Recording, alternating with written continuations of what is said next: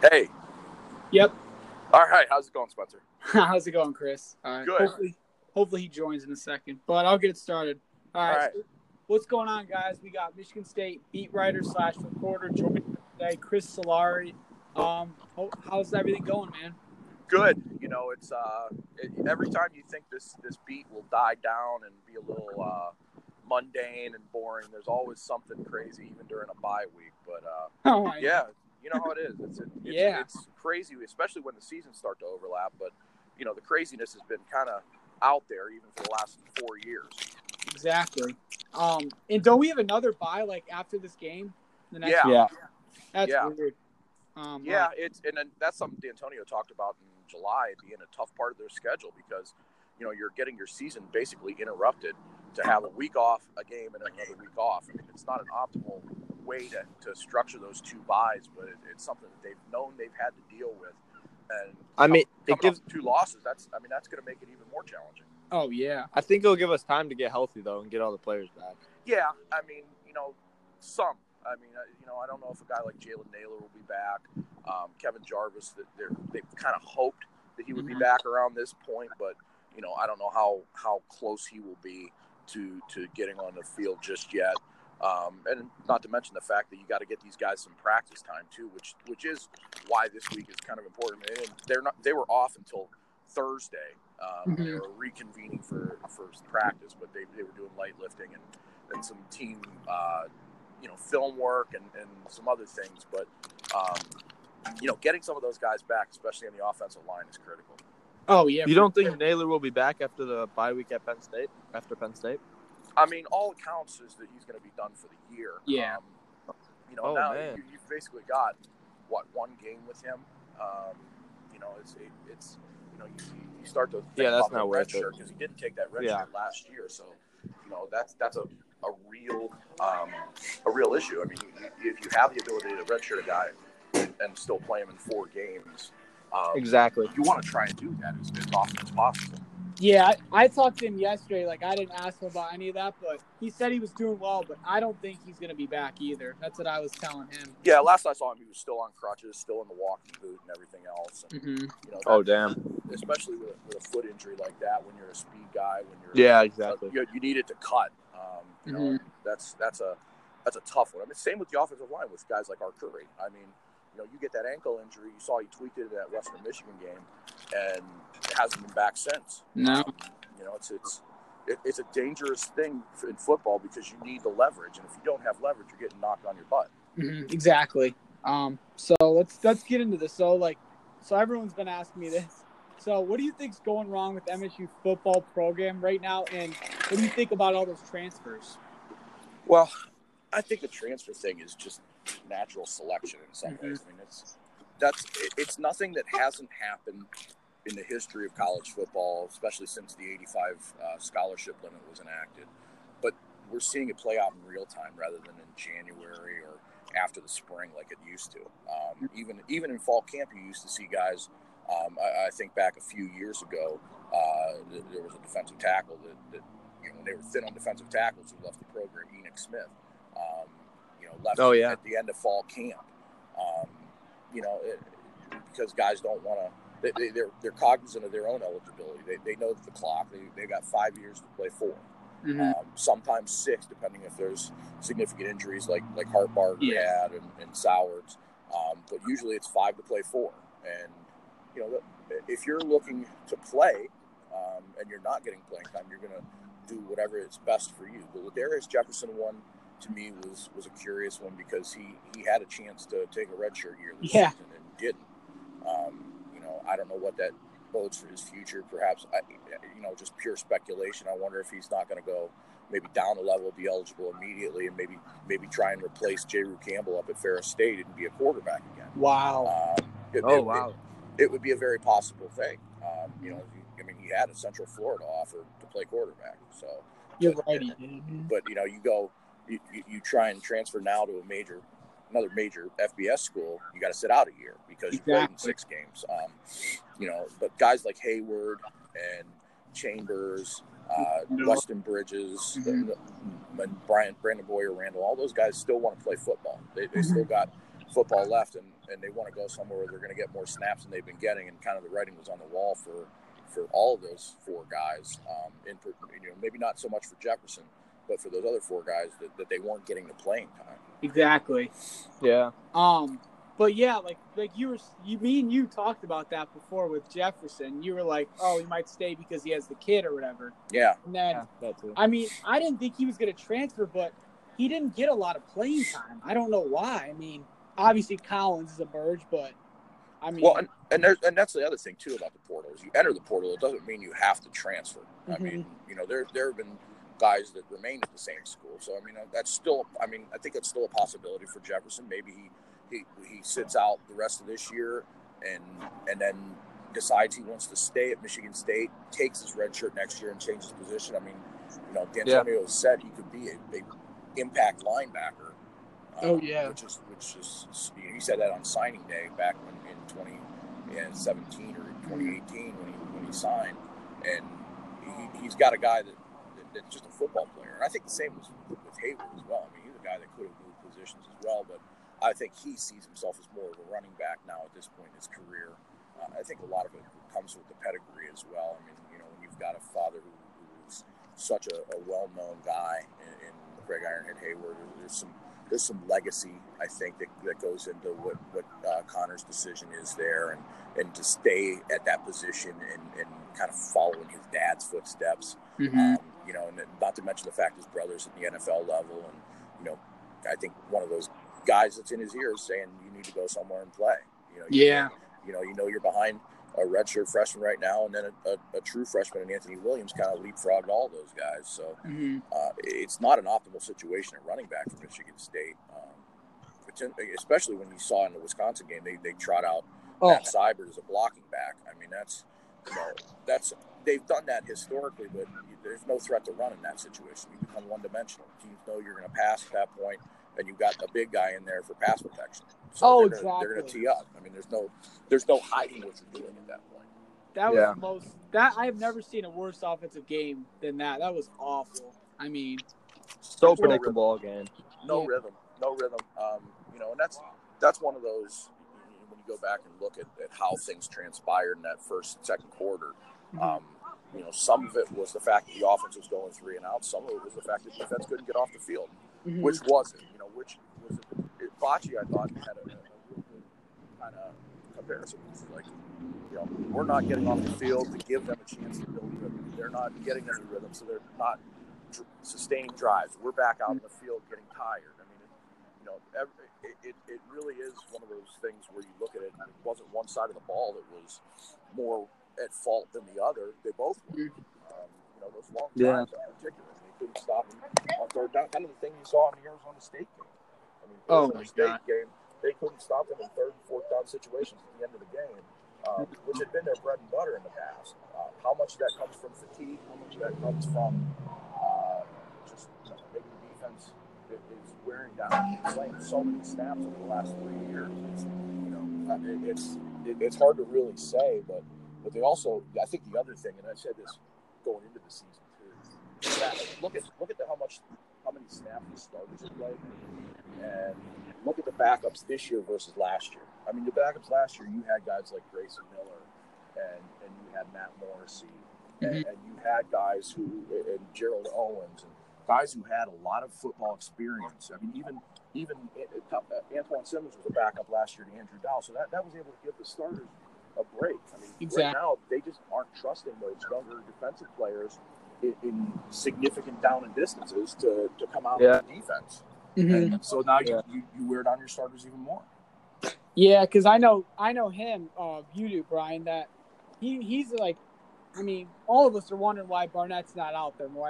I'm sure you are. Yeah, too. I have a question. Yeah, well, a lot of people do. I mean, it's it's how do you use him? I mean, that's the thing.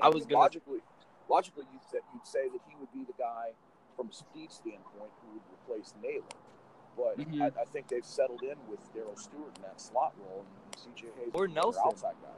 Yeah, I mean Nelson as well. I mean Nelson got some snaps. And then they give the ball to Cody White on end rounds when he's not even that fast, and they refuse to throw it deep to him. I don't get it. Well, I mean, I really don't. Think about this. There was a play last year against Northwestern where they gave Felton Davis an end. Yeah. Well, he took it to the house. I mean, but he wasn't He's one of those fast. guys. Cody White is not that fast. Exactly. I don't think Felton Davis is one of those guys that you say is a burner. I mean, he gets downhill, and I think White's like that as well. But to get downhill like that, you have to have optimal blocking. Mm-hmm. And if you're not quick to the edge, then remember the Davis touchdown, he cut back towards the middle of the field, whereas Naylor last year when he ran that touchdown at Indiana was to the edge. When he bounced it back against Purdue, it was to the edge. That you need that blazing speed to the edge if you're going to run that play. Otherwise, if you're going to go it up the middle, you're going to have supreme blocking, and that hasn't happened. I mean, you look at where they haven't had a rushing touchdown since the first quarter against Indiana. Yeah, I saw your tweet. Yeah, I mean that's 173 minutes of football without a rushing touchdown. They've got 6 rushing touchdowns this year. 2 of those, by the way, are gone, and there is Jefferson. And the 6 rushing touchdowns they have are tied for the 9th worst in college football. All the other teams tied with them and worse than them have only played 6 games, and Michigan State's played 7. I mean, that's not an improvement in the run game. Some of that's because they've decided to spread it out. Some of it's because they've had to play from behind and throw the ball more. But the fact that the run game isn't getting much traction, I thought they did in the first half against Ohio State, but it was an absolute non-factor against Wisconsin last week. And that's got to change. Yeah. I mean, everything's predicated up front. Everything's predicated on both the offensive and defensive line. And right now, that's just not, I'd say the front seven. Yeah. But I think there's been some issues. Yeah, for sure. And to follow up on that, like, what are a lot of people around the program, or not program, like close to the program, saying about, the hot seat with D'Antonio and all the coaching staff? I mean, I know there's got to be rumors going around there. Well, there's lots of rumors. I mean, I don't necessarily think that it'll be a situation where D'Antonio will be fired because you got a first-year president, which I don't necessarily think a president wants to come in and disrupt something like that right away. He's got obviously a lot bigger issues to deal with across the board from the fallout of the Nassar situation to the opening of the cancer hospital to other ongoing issues of federal investigations of sexual assault and misogyny within the entire university, not just the athletic department. But you also have a first-time athletic director who has no athletics experience whatsoever. Do I think that one of those 2 guys, Bill Beekman or Samuel Stanley, would fire D'Antonio? No. In part because of their newness of those positions. I think that's something to keep in mind. I think D'Antonio has, what's the word I'm looking for here? He's built capital over the years, but I think it's the way that things transpired in shuffling the coaching staff rather than making any changes last year has kind of put that almost to its end. So I do think he's going to be in a position come the end of this season. And I think part of it you see with the contracts, those offensive coaches were put on 1-year deals. Oh, I didn't know that. Defensive coaches remain on 2-year deals. Okay. So essentially, a lot of those guys are coaching for their jobs right now. I mean, that's really good to hear. So you see that. What happens next? I mean, D'Antonio's been a loyal guy. He's been extremely loyal to his coaches, and they've been loyal to him over the years. Not Blackwell. Well, he talked about, not necessarily Blackwell, but the other assistants that he kept. Those guys all had chances to go other places at times, and they stayed with him. And he gave them a chance this year. Now, you're not seeing it. You're not seeing the results that he talked about. So what do you do next? I mean, he mentioned when he did make that move, if I make those changes and sweep out our staff, that's going to take a full 2 months to replace all those positions, and then the guys you bring in aren't even going to know the personnel. That's a tough spot to be in. So what do you do? I mean, so that's, I think, one option. He has to either make that move and change his staff, and the other option that people talk a lot about is retirement for him. Yeah. I mean, he's 13 years in. He's 63 years old. He's had a heart attack. He's in good health. I think he's in decent spirits, even without the dumbass questions that people have been asking. But I do think that he's on the back end of his coaching career. Where I think Izzo is a little bit more of a guy who is more towards the Joe Paterno vein of I can't get away from basketball. It means too much to me, and it's such an integral part of my life. D'Antonio's always struck me as the kind of guy who has other things in life that he'll want to do. I know his daughter just got married. I see that too. Start a family, so and that's a tough read right now. I think that's a tough read for us covering him, but I also think it's a tough read for the people over in the administration to know what his next step is. Yeah, exactly. Because if he stepped down, I couldn't tell you who we'd go after. I mean, everyone PJ Fleck. Yeah, everyone wants Narduzzi, but I'm not crazy about Narduzzi. See, look at PJ Fleck, Narduzzi's 100% numbers, though. Narduzzi's numbers at Pitt, and that's in the Power 5 conference, which D'Antonio was 17-16 when he took over at Cincinnati in his 3 years there. And Narduzzi's numbers are pretty comparable. He's had bigger wins. He's won a division championship in the ACC, which D'Antonio never won a conference championship at Cincinnati. Now, Brian Kelly came in with his players the next year and had a great year after D'Antonio was gone. But, the fact is that Narduzzi has a better resume right now than D'Antonio did when they hired him. And he also has familiarity with not just the personnel here, but also the university, the culture, everything else. He, to me, makes the most logical sense, but I don't know if you can pry him away from him. That's a tough one. They've been investing in that program. It's a tough place to win. It's really, in a lot of ways, the fourth in the pecking order in that city as a program, whereas Michigan State's kind of the hallmark here. So there are other names. I think I've heard people mention Luke Fickell. Colorado's coach, I think, is a name to watch. He's a guy that had experience here at Michigan State as a graduate assistant. And I think that the university probably is a little wary of going completely outside of the university family because the last time they did was John L. Smith. Yeah. Do you not agree with looking after PJ Fleck and trying to get him? I don't know. I think that PJ Fleck has kind of rubbed a lot of people at times the wrong way.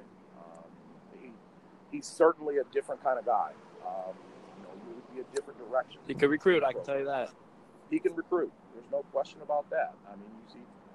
Think of some of the guys that had Western Michigan offers at Michigan State. Joe Bocci, I think, was a guy that was in PJ Fleck's sight that D'Antonio took. So he certainly has got some talent over the years.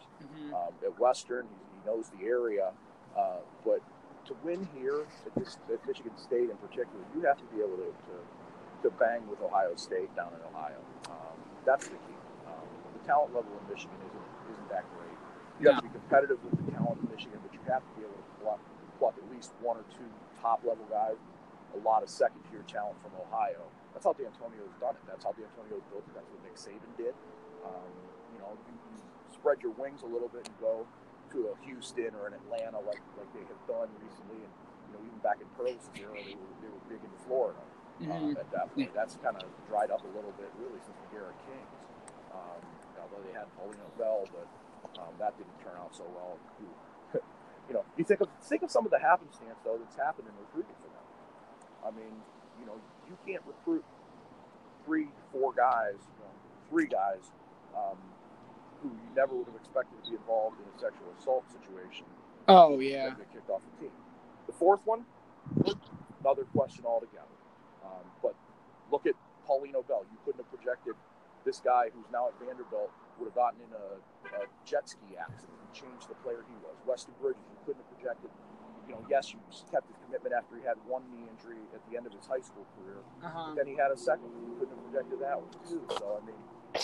So there's not to mention all the injuries to offensive linemen over the years. David Barron and Keontae Stallworth not developing, and all these Cole Schuen's injury.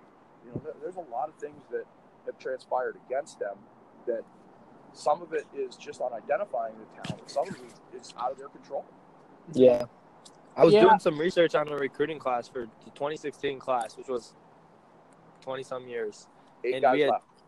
We had 12 top 300 commits, and only one of those players is on the team. That's Quan Jones. And that would be either redshirt juniors or seniors right now. And that was our best class in 20 years. It is insane. Who have been the two most productive players in that class? Justin Lane was, but Justin Lane, I think Donnie Corley, Justin Lane, Tristan Jackson. Panashuk and Bocci. True. Still there. And those weren't even top 15 recruits in that class. That's how they built the program, though. Yeah. They built the program with those kind of guys not the 4-star and 5-star guys. They've had 4-star and 5-star guys like Will Golston and Malik McDowell, and I think of some of the guys like Lawrence Thomas LJ Scott. over the years, LJ Scott. But they've interspersed those guys, and you look at the last 3 classes. I mean, they're more in that 3-star vein. A couple guys here and there above it. I think Darius Snow next year comes in. He's a legacy guy. Yeah. But the rest of the guys are all 3-star guys. I think they're back to recruiting guys that are hungry to be football players. But at some point, you have to have the talent and the horses to get to that next level. That's what I'm saying. And that's kind of the question of what's next. Are you content being?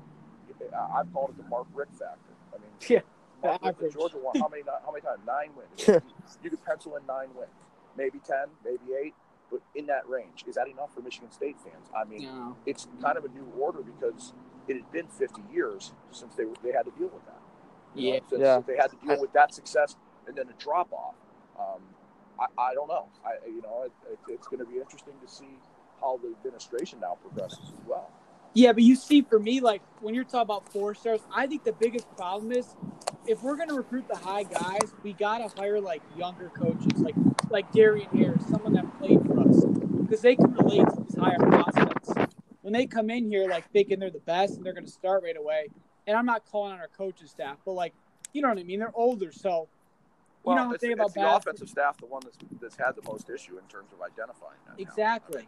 The defense, I mean, and part of that comes from D'Antonio's eye. I think he still has that eye for talent on the defensive side of the ball. Mm-hmm. A guy like Shakur Brown has been hurt, but what we've seen of him as a player, he fits. He fits that mindset. Guys like Antoine Simmons. I mean, it's a kid that flipped from an Ohio State commitment. You're right. I forgot about that. He's playing like a 4-star guy. Mm-hmm. He's playing like a, it's not. Are you a 4-star guy in high school? It's are you a 4 or 5-star guy in college? Yeah, that it really matters. Jack Conklin, no stars, played like a 5-star. Now you see him as an all pro in the NFL. Mm-hmm. I mean, that comes from talent identification, but you also have to get talent. You have to get that high end talent and manage them, which I don't necessarily know if this staff has been able to manage that high end talent. I mean, McDowell was kind of a train wreck his last year, and really, I think this is a good example of internal policing that I think comes with some of those guys that are 3-star guys that have worked and clawed their way. You think about how that 2015 season went and how integral and how important Malik McDowell was to that defense and how big of a force he was. Mm-hmm. How did he do it? Well, he had Joel Heath, he had Shalik Calhoun, he had Marcus Rush, he had all of those guys playing right next to him over the early part of his career to rein him in. When they were gone, then now that's up to the coaching staff to keep him in check, and it didn't really happen. Yeah. I mean, we'll get into because I know everyone wants to know about Hauser. I'll ask you that in a minute, but that's what I want to ask about. You're saying how they had leadership. Do you think the team's lacking leadership right now? Like, what are you noticing? I mean, you interviewed these guys. Are they bad attitudes in the press conference? No. What do you think's wrong? I mean, no, I don't think that's it at all. I think there's general frustration that comes from where they were at as sophomores. I mean, especially this senior group that, and the junior group that played that year. These are guys that had a 10-win season. Yeah, those games were close, and yeah, they were able to get through it and win some of those games. But they're not seeing sustained success. I think there's frustration more than it is bad leadership at this point. Yeah. I think there's also, it's kind of like with coaching too. You've had the same integral voices now in the same ears for 3 years. College football is a regenerative situation. You've got constant turnover of rosters, constant turnover of coaches. You haven't had that here. So you see it at the pro level too, that sometimes voices get stale, and that's why I think at the pro level the coaching changes are a little more frequent because the pro athletes, those high-end guys, need to hear different things in different ways. Mm-hmm. I don't know if they've necessarily had that. I think they're hearing the same voices from the same coaches, the same spot, and not seeing the same results that they once had. It's a recipe for frustration. Yeah, I agree with you, man. I feel like if we never had that 2016 year, all our recruiting classes right now would be top 25 because they were looking good before that 2016 year. Maybe. I mean, that was, that 17 class was okay. And remember they had most of that 17 class in place before anything other than the 3-9 season fell apart. And I think that even that 17 class, most of those guys were committed before that season, or the 16 season even started. Yeah. But you've kind of seen. I don't want to. Regression probably isn't the right word, because they've talked about it, recentering, refocusing. There has been, I think, a change in philosophy. They're still going after those high-end guys, but how hard are they going after? Exactly. Are they, or more importantly, are they doing better due diligence and backing off some of them, and staying away from real character problems? I don't think this team has a character problem at all. Like even Connor Hayward, I don't think he's a guy that had a character problem. I think he had a playing time problem. Yeah, that's all it was. Yeah. Yeah. But yeah, I mean, obviously everyone wants to know, and I'm going to ask you because I know you were interviewing him all yesterday. But so what is Izzo saying about the whole Joey Hauser situation, and what is your gut telling you? Like, do you think he gets that immediate eligibility? My gut tells me no. My gut tells me that they are they're believing that he's not going to play. I think that where Tom was a month ago, to me, is probably a little more of the realistic things. Now, that doesn't mean, I know they've talked about appeals, multiple appeals in the past and other situations, and trying to find different ways to get him eligible. But, and that I think has maybe sparked some of the renewed optimism, whatever it is. I mean, Joey didn't want to talk about what they're approaching the NCAA about at this point. But do what Justin Fields did. Well, yeah, it'd be interesting. That would be an interesting one for him in particular. But it's hard to gauge what the NCAA is going to do anymore with these eligibility. Yeah, and I think some of this, they've opened Pandora's box with transfers and making some of these guys eligible that are questionable, and other things that Justin Fields is a guy that's from Georgia, left Georgia, goes farther away from home, and is immediately eligible. It doesn't make sense, right? sick mothers and grandmas don't get eligibility. Yeah, I mean, it's I think they're going to have some sort of symposium to sit down and figure out with coaches, with athletes, what is the best possible way to go forward. I mean, there's so many other issues going on with paying athletes and the California bill of name, image, likeness. That there needs to be almost like a Continental Congress to kind of come together with these schools, because at some point, what I think could end up happening, and this has been like this for 10 years. I mean, the NCAA is held up by its member institutions. What is the NCAA? Well, it is the member institutions. That's all that it is. And if those top end schools, at the top 80 schools or so, the Power 5 and a few of the others, decide to branch away and create their own new governing body, they could do that. And the rest of the NCAA goes by the wayside. They can create their own new rule set, because that's who makes the rules right now. It's the member institution. It's the 300, 400, or whatever it is, Division I schools, and all the minor schools in Division II and FCS, and everybody's got their hand in it. And the thing I think that holds that up from being a house of cards that crumbles is the NCAA basketball tournament. Yeah. There's too much money involved in that, and at some point, college football is going to come to its senses and see how much money the 4-team playoff generates, and that's going to expand, because it's the only football division in all of the NCAA that does not have a true playoff. I mean, if you can't tell me that the Power 5 schools are supposed to recruit better athletes, more intellectual students, because some of these are some of the higher educational institutions in the country. If the FCS schools can figure out how 24 to 32 teams can be in a playoff, and still not affect adversely the student athletes, well, why can't the major college level do it? Exactly. Because they're trying to find the money to replace ridiculous. the bowl games. I mean, it's a monetary issue. It's not it's not a player health issue like everybody tries to say at all. It's trying to find the money. Exactly. They're going to find it eventually in that playoff as it gradually expands, whether it goes from 4 to 6 or 4 to 8, or if they just go all out and go to 16, which I think is probably the right number. Mm-hmm. But That's all stuff that's down the line. Oh, yeah. And, going back to the original question of Hauser's eligibility, though, I would imagine within the next week or two we'll find out. It'll be before the season. I was just going to ask you that, too. But I don't necessarily think they're planning for him. It would be kind of a bonus gift at this point. If they get he'll be starting. Yeah, completely. Yeah, absolutely. On that note, that answers the question at the 4. Exactly. Fear Bigham if Hauser doesn't get the eligibility. I don't think he does, but I mean, if he does, he starts. There's no question. And then if he doesn't, Fear Bigham, who do you think? I think it'd be Kithier right now. Wow. Wow. Unless they decide to go small.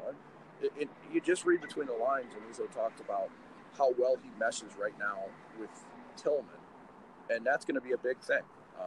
They're kind of interchangeable defensively as well. But if you can play, if you're the guy that can play next to Tillman, and the other thing that he needs is a guy to do stuff in the post. Where I think Bigham kind of hangs out in the perimeter. Hall's probably in that range right now. And even Brown. What's that? Even Gabe Brown. Gabe Brown is hasn't met a 3-pointer he hasn't taken. Yeah. That's his game. You could go with Gabe Brown situationally, I think. Mm-hmm. And I think it would be an interesting matchup nightmare for some teams. But, defensively, how does that work? Exactly. That's where anything Izzo makes a decision on is 9 times out of 10 going to revolve back to how does it affect the defense. And I think Kithier right now, because what we've seen of him in terms of energy, scrappiness, and some of those little intangibles of just knowing about Tillman's game and meshing together, I think is the guy right now. Now, I wouldn't call it leader in the clubhouse, though. I still think that there's time and a chance for Bigham to make his claim. And they're going to need that size this year as well. Yeah. But you're at the practice every day. It's like the media, not every day. Maybe once a week or so. Like when you went to the media, were they practicing there, or they were just answering questions? The media. Yeah, they were just answering questions. Oh, okay. Because I was going to also ask you about Rocket Watts. I mean, everyone thinks he's just going to come in and play a lot of minutes behind Cassius, but I mean, they said Lawyers put on some weight too, right? He has, but the bigger thing to me is that Watts has been struggling with his shot. Yeah. And Izzo's admitted that, and I saw that this summer when I saw him at Moneyball. His shot just looked flat. It looked, he didn't look like the same shooter that I saw put up 64 for Spire. Mm-hmm. Yes, the defense is a little better and more advanced and a lot older that he was playing against out there, and same with against MSU. But they're complimentary of how he handles the ball. They're complimentary of how he runs the floor. They're complimentary about how he passes. So those are big things to get on the floor. Shooting will come. I mean, I think that you've seen that with, if you're a natural shooter like a guy like Josh Langford, he struggled at times, but you saw it before his injury last year that his shot started falling. And exactly. Yeah. That's going to happen when you're a pure shooter, and I think Watts will be in that camp. And Izzo even said that he's not worried as much about the shooting as some of the defensive things and some of the ball handling and court vision things that he's seeing and liking so far, because he thinks that Watts could become a good defender and be ready for that right now, which to me is where Cassius Winston as a freshman wasn't ready. No. So that's, I still think Cassius Winston plays 30 minutes a game, but how do you divvy up those other 10? Is it 6 for Watts, 4 for Lawyer? Is it 8 for Watts, 2 for Lawyer? Is it 8 for Lawyer, 2 for Watts? I think that's going to be a work in progress. He's going to have to kind of figure those guys out and how they mesh with whoever they're on the court.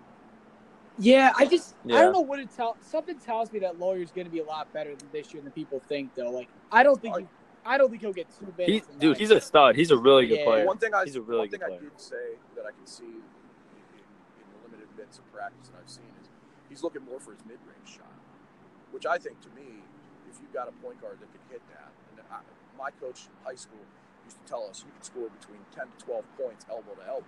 Mm-hmm. I mean, that's because it's a soft spot for defenses, and it's a shooter spot. If he could do that, elbow extended, and hit a 3 here and there, he doesn't have to score 40 a game. He's not going to be counted on to score 40 a game. He's going to be counted on to facilitate and hit open looks, just like he did in that Ohio State game in the Big Ten tournament. Mm-hmm. Yeah, exactly. Yeah. And the last thing I basically was going to ask you is if the game is starting tomorrow, who do you think the starting five is going to be if you had to pick? Well, a lot of it's dependent on where Langford is. Uh-huh. I think he'll be ready. How many minutes he'll get, I don't know. But Okay. I think he'll be in the starting lineup with Winston in the backcourt. I think you get Henry at the 3, Kithier at the 4, and Tillman at the 5. And I think Bingham will be first off the bench for the bigs. I think Watts, Brown. Play at all? I think Hall will play a lot. Marble's kind of a question mark. I think he could be one of those guys that is a vital piece. He could come along, yeah. I mean, he's got, to me, the most Big Ten ready body. And really? I liked what he showed in terms of strength against older competition this summer, and what he's shown at times in practice. And I think he's probably going to be the better defending option of those. But Hall is a little more of an electric scorer, so it's going to be dependent on, I think. First of all, I think Hauser is a big piece. That obviously changes a lot of things. And it would allow them to redshirt a guy like Marble. But if Marble's needed to play, I think he'll be able to. I don't think they'll. It might take him a little bit of time to get acclimated to the size and speed of some of those bigs he'll face. But I think he's got a sturdy body compared to the other guys. He's got good range. He can probably put on more, but he doesn't as a freshman.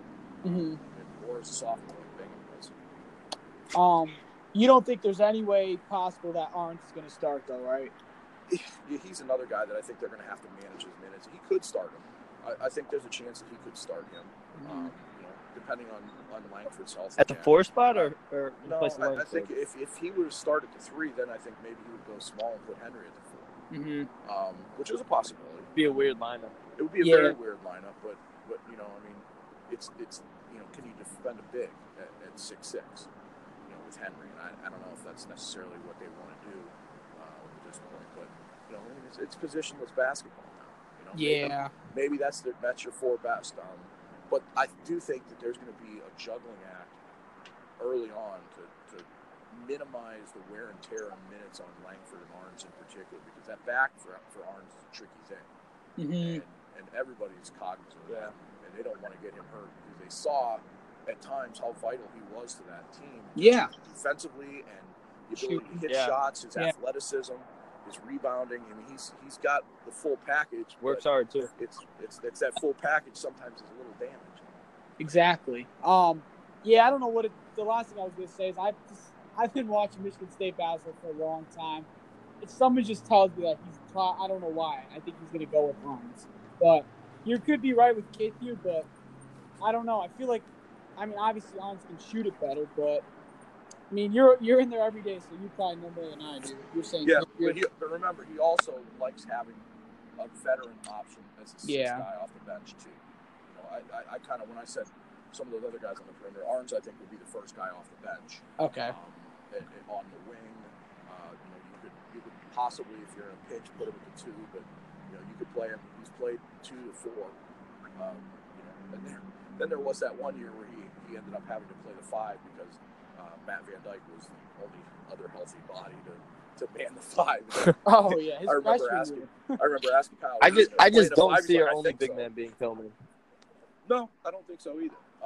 But there's no way that Arns starts. The thing that's interesting about Tillman, and that people haven't seen a lot of yet at the college level, is he was a guy that played with the ball off front. It's like in terms of how he can orchestrate an offense from the high I see that too. He can put the ball on the deck. He can shoot outside. You're going to see a lot more things from Tillman's game this year than you haven't been able to see the last couple of years, because that hasn't been his role, and now it will be. And that's going to make that offense a little more dynamic too. That's I think where the other thing comes in. Maybe Tillman's your 4 and Kithier's your 5. Maybe Tillman, because he has that ability to step out and shoot. It doesn't have to be. It could be like Kenny Goins. 3 times a game, 4 times a game. That could be his role on the offensive side, and he guards the 5. So I think there's a lot of versatility that Tom can go with different lineups and different looks and different guys in different positions. It's about it's finding that mesh that I think the schedule doesn't really bode too quickly for that. You're going to find it in a hurry against Kentucky. I think by the Duke game he'll have his figure, his rotation figured out a little bit more. Yeah, even Seton Hall. I mean, we got a lot of teams. Virginia Tech. We have a lot of good teams playing early on. People gotta. I mean, they want all the. They want us to go undefeated, people, but they gotta realize, we might drop a few early because our schedule's not. It's very hard. It's been a long time since someone went undefeated. Yeah, it's been a long time since someone's gone wire to wire number one. Exactly. Preseason number one winning. Yeah. So there's a lot that can happen, especially in March. Exactly. He's well aware of that. He's had teams that he thought would have a chance to win it all, lose in the first round. He's had teams that he thought might not make it out of the first round and make it turn into the final four. That's the nature. That's the unpredictability of March. Yeah, for sure. You don't got anything more to ask him, right? All right, no. I think we covered everything, man. Cool. I appreciate you for joining us, though. I'm glad I could. Yep. Yeah, thank you. Appreciate it. Yeah, great talking to you guys. I'll send Keep doing good work.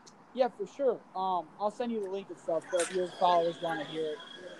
Perfect. Yeah, absolutely. All right. Talk to you later, man. All right, guys. We'll see you. All right, see you. See you. Bye.